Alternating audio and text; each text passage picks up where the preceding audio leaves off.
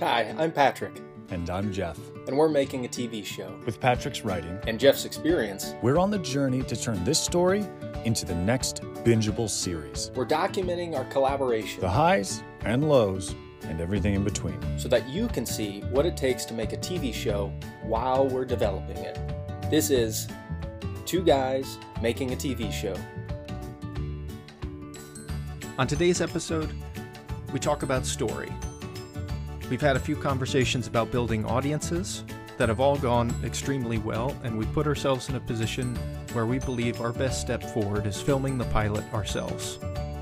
In that, we need a clarity of story that's so powerful, engaging, and thrilling that people will want to see more. On today's episode, we dive into those story elements.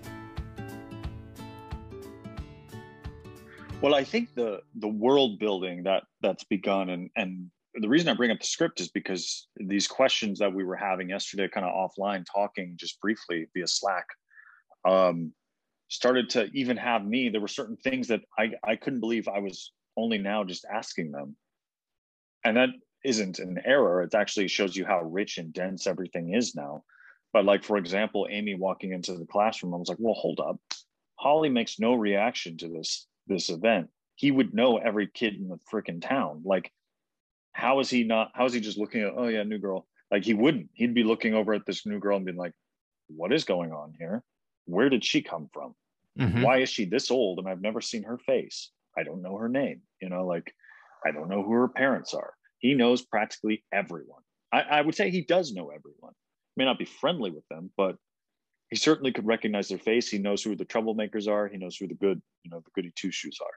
So, I mean, his monologue essentially establishes that not only does he care, but he remembers the mishaps, right? He remembers Matthew's name, and so it's not like there's a ton of crime or a ton of violence in such a way that are plaguing his children that he's just another statistic. He remembers. So that got to me. And then I started to expand from there. Like, okay, well, wait a minute. Like, how is a young woman, she has to eat. Like, presumably she's going outside and getting fresh air. At some point, someone is going to see her. Like, how is not, and at that point, it's like, how long would it take before someone in the schools had recognized her, even before school started? Ashley, or Kieran, or even Sal, because none of these people, I don't imagine they're like a lot of recluses in this town. So it just became a matter of like, okay, you brought up the question, which is a great one. It's like, okay, well then what kind of story are we telling here? Because it started to feel a little bit, and I think this is a good thing, but that Black Mirror, that Handmaid's Tales that people are touching on, even I might even argue just a hair or a step beyond that in the realm of like the absurd, and I use that with a capital A academic way of like, something is always off kilter at all points in this. Like Twin Peaks was always off kilter, even when in its most mundane scenes, and there's something that's beginning to form here when you really think about like, how is this working? Like, how many people are, if there are players that are actively participating in the veil remaining over people's eyes, they have to be freaking out, and if Hamler, for example, he wouldn't just be like, oh yeah, new student. He would look over and be like, what the, like him, probably even more than Holly, because now that's a crack in the armor, right? And she's she's old enough to know where she is. She's old enough to cause trouble. She's already infiltrated this classroom and the school at large. Who else would know about this? Larry would know about this, and that's what gets him to go confront him. So it's like, I think you're on the right track, and we were talking about like, well, what do we have and how do we simplify it? And it suddenly occurred to me that I think we have much more in the pilot than we think we do, just even in those moments, right? Like, there's some event things that we're like, we need to establish these in terms of creating the arc, but there are moments of breathing that we can take even within those story beats that we have that are like, well, hold on, like, this is a big scene, like, this is like, suddenly I think Hamler and Larry scene together, the first one, shouldn't be a phone call that we just hear a glimpse of, but maybe it's a conversation that we hear.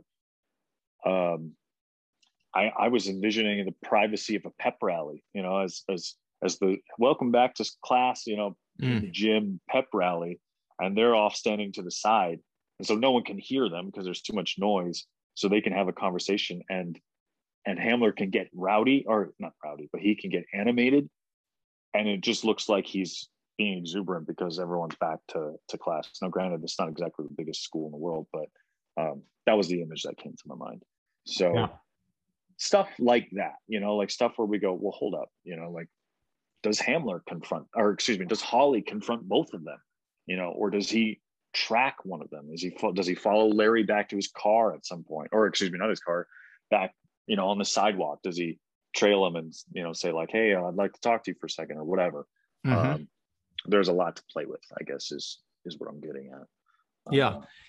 I think what it creates is an opportunity to dig into character experience rather than the more abstract ideas that the characters are kind of living through. Like when I read the pilot last week, and I thought, and I wrote you, like, I think it's going to need some work.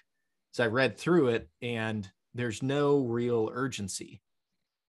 I liked all of the ideas. I found it interesting, but it didn't feel immediate or urgent, like something had to happen. It was more just like an exposition of like, isn't this interesting? And what I have up on my screen that really changed how I thought about it was in this Save the Cat Rights for TV book. They first, there was the thing I told you about: take out the end, those words from the end of the pilot, and write "let the games begin," because it ought to feel like a setup for the rest of the series. And I thought, oh, that's perfect, because I'd been thinking just like, what happens here, and then what happens here, and then what happens here, rather than the feeling, what's going to happen. And that's different. And then I read the beat sheet in the book for Ozark, and I'm reading through it, and I'm thinking like, okay, here's the goal: survive the cartel, keep his family alive, Marty's family alive. Obstacle: the cartel and their contact Dell. What are the stakes? His life, his family's lives. It's like, that's pretty clear. Right? It just felt like, okay, that's really easy to understand, but clearly that isn't the whole story. It doesn't feel like, oh, because it's so easy to understand, it must mean that it's an unengaging story. It's like edge of your seat. I can't actually watch the show because it makes me feel so tense right now. I thought, okay, if we have a thrilling concept, how do we emulate that experience, that like the feeling like I'm gripping the arms of my chair as I'm watching it? In the Breaking Bad scenario, cancer forces a teacher to use his superpower, his intelligence, to make drugs in order to get money, in order to combat the cancer, right? So there's like that's sort of in an essence, and then everything else is sort of bells and whistles. In Ozark, the cartel forces a CFO, accountant, finance guy to launder money for them. Otherwise, they will kill him and his family. So he moves to Ozark in order to be alone, in order to launder money successfully, right? How can we drag and drop the same our nouns, pronouns and stuff into nouns, into this cycle? Like, what's forcing Sal to use superpower X in order to go to place Y, to do thing Z in order to combat our inciting incident? From a high level, or what's helped my thinking from a high level, is I think we're at the tail end tail end of the transition that we've been talking about for the past 12 months with this story. It started as a rom-com, and now we're talking about, well, it's this world run by algorithm and yada, yada, yada, and it shows up like this. And yet the pilot, everything that's taking place in the pilot is still about that inversion.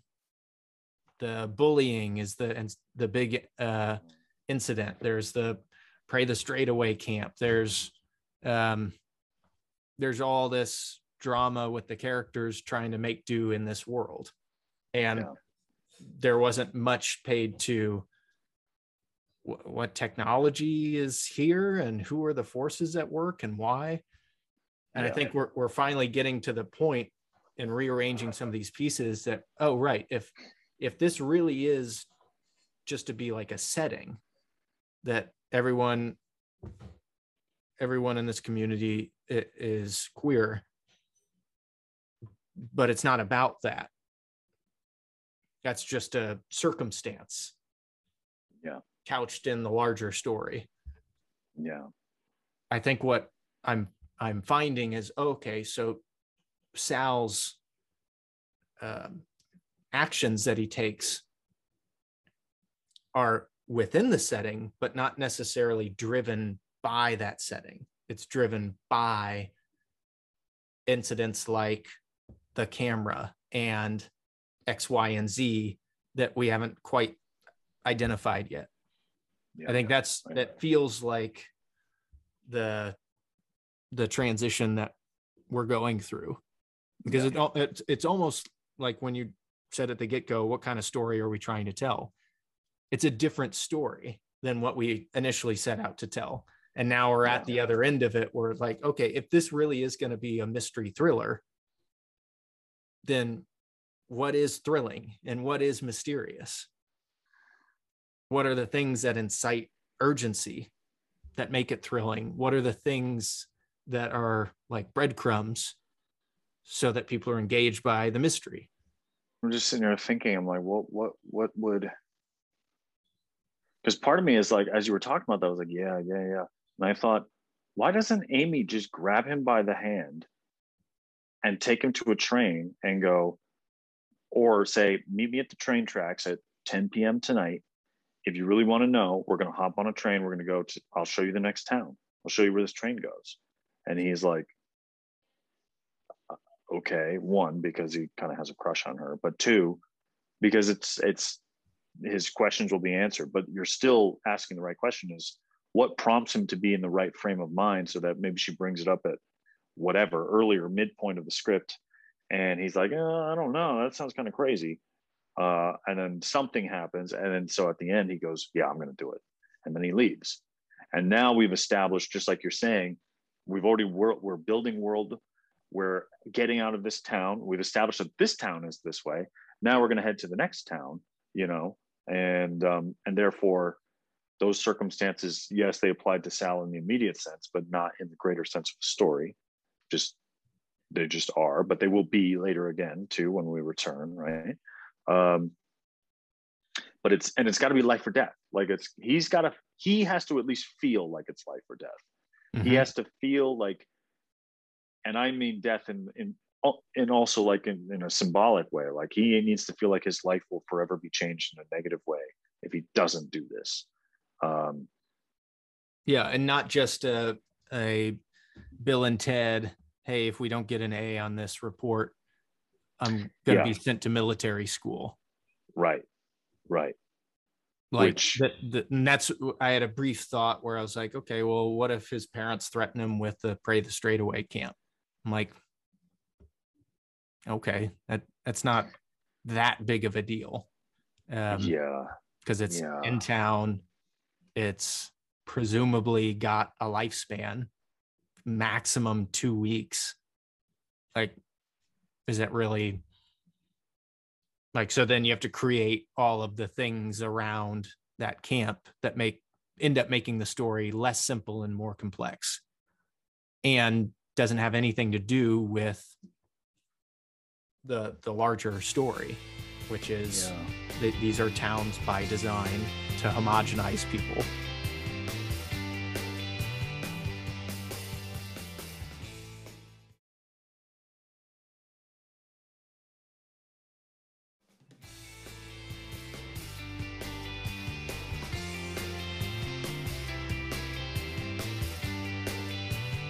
Yeah. I mean, it's something, we talk about, it goes back to our question, like, what is this show about? Like, we have a ton of great themes and everyone sees them. We have a ton of great, like, there's feeling and there's mystery and there's thrilling. I think the thrillerness of it is really appealing to people. It's a really good genre to keep people hooked because there are questions that need to be answered, right? It's exciting. It's life or death. I think it's even now after this conversation, it's refining itself. But like, I guess we have to think about what exactly it is that we're saying, how to say it, and when to stop speaking again. And yeah, because we've had this Frankenstein concept that I think we're still afoot in both worlds. Yeah, where the main plot points are very high school drama driven with this inversion, or the character beats. And I'm thinking, okay, how can we make the character beats align with the larger thriller spy ruled by algorithm piece that we can just set in this environment? And how does that refine the themes of the story that we're trying to tell? Probably what we can do is go back and look at our outline and just see, like, unburden ourselves of dialogue and even just scenes, and just look at, like, what's the logic, like what logically happens for these characters. Because already, take kind of like folding and refolding this dough, you can see, like, oh, Amy is going to become a larger part. And like, if Ashley remains, maintains the screen time, she's got to come on this journey somehow. So now she's got a different trajectory altogether. Right. And we're not even talking about much faster. Taylor or Bobby. Yeah. Yeah. Like they're kind of like just back in the town now. So and probably Ashley as well. Mm-hmm. So it just becomes, I just got to think about logically, like, okay, what happens if I had to tell this story to someone on an elevator for 10 floors? What would I say? There's a guy that I follow on Twitter that made a comment that I've been wrestling with. Don't write complex stories with simple characters, write simple stories with complex characters. Yep. I feel like if we describe this story as it's a cat and mouse story, mm-hmm. in a world where, well, whatever. I lost my train of thought because my phone started buzzing. Cat and mouse story where there are no hiding places. Everything's something being like monitored. Where everything is seen. Yeah. So that's interesting. It is interesting. I would also want to be like, all right, so that the surveillance part can exist outside of this homogeneity. Mm-hmm. So what is it that requires homogeneity in this world? That inserts itself into the theme. So I'd want to, like, we could create a Big Brother-esque cat and mouse story mm-hmm. that has nothing to do with everyone in this town is queer, everyone in this town is straight, everyone in this town is insert identity group. Yeah. So, but this is good though. I feel like we're on to grounding the story in something that we can engage people with the story. We've done that. People are interested and want to know more. So we've done that. And now I feel like as we go back to the pilot with the intention to, hey, let's raise some money and film this thing. Yeah. What can align to the professional and thrilling aspects that are interesting and engaging to people. I think what we can do then is say, all right, how do we ground this in the actual script to where it's still compelling and it doesn't, like, a lot of the impact or a lot of the thrill of this sizzle was the edge of your seat, what's happening, what's going to happen next feeling. And a lot of these high stakes situations that we're setting up. So how do we keep that alive? Yeah. Which I think we're getting somewhere. Yeah. Yeah. But I'll keep poking at it, sending stuff over Slack. But I do like the chase. It sets up a kind of a nice way for why are they entering all these different places. Yeah. And it sets up a tried and true engine. Like they can be into a place until Hamler shows up and then they escape. Like rinse and repeat. And you get to world build. You get to still hit that thing. Like it actually makes it in some ways like, yeah, we can keep it, we can toss it, whatever. But if they're all gay in this town, like you said, it kind of takes its rightful place as like a, I don't want to say a background element, but like it's more tonal. Like, oh, that's weird. And then suddenly when you get to the next town, oh wait, they're not all gay here. And then you get to the next town, like, oh wait, that's their thing here. Oh, I get it. You're showing rather than telling that the algorithm has separated people, so that when we get to our final place, we can make that a discovery of like, okay, here's everything you saw without knowing you were seeing it. And here's why, we just have to figure out, like you said, why do they want everyone to be separated in this way? Or was it just a byproduct of what their real ambitions were? And it just, because that's what I feel like technology is today. I don't think Jack Dorsey is like, how do I separate people? But I also don't think he's like, I'm going to concern myself with bringing people back together, because he's like, well, look, you're going to follow whatever hashtags you want. You're going to follow whatever, content creators you want. Like, it's not my job to tell you what to do.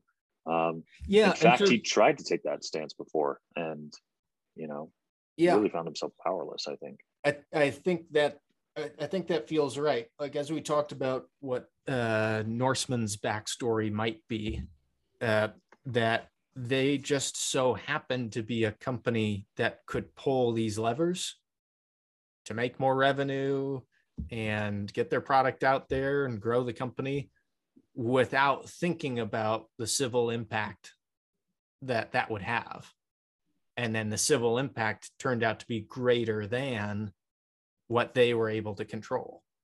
Yeah. So ultimately, this like rule by algorithm, that they're at the end of the tail there, being wagged along by the monster is the human element. Like, so I think what we could find out is that it wasn't that this group started this change to separate people out. People did that on their own because they were so afraid.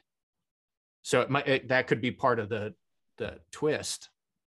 Just like they're doing right now, right? Every day in real life. Then we get away from that, maybe that trope that, Perry was talking about, of the big bad evil corporation that just wants to rule people. Like, no, I think we're going to just hold up. Let's take it a note from the people who know that are speaking right now. Their concern isn't someone taking over everything. It's that nobody will have control of everything. Like, it'll just be this AI that does what it does, Yeah.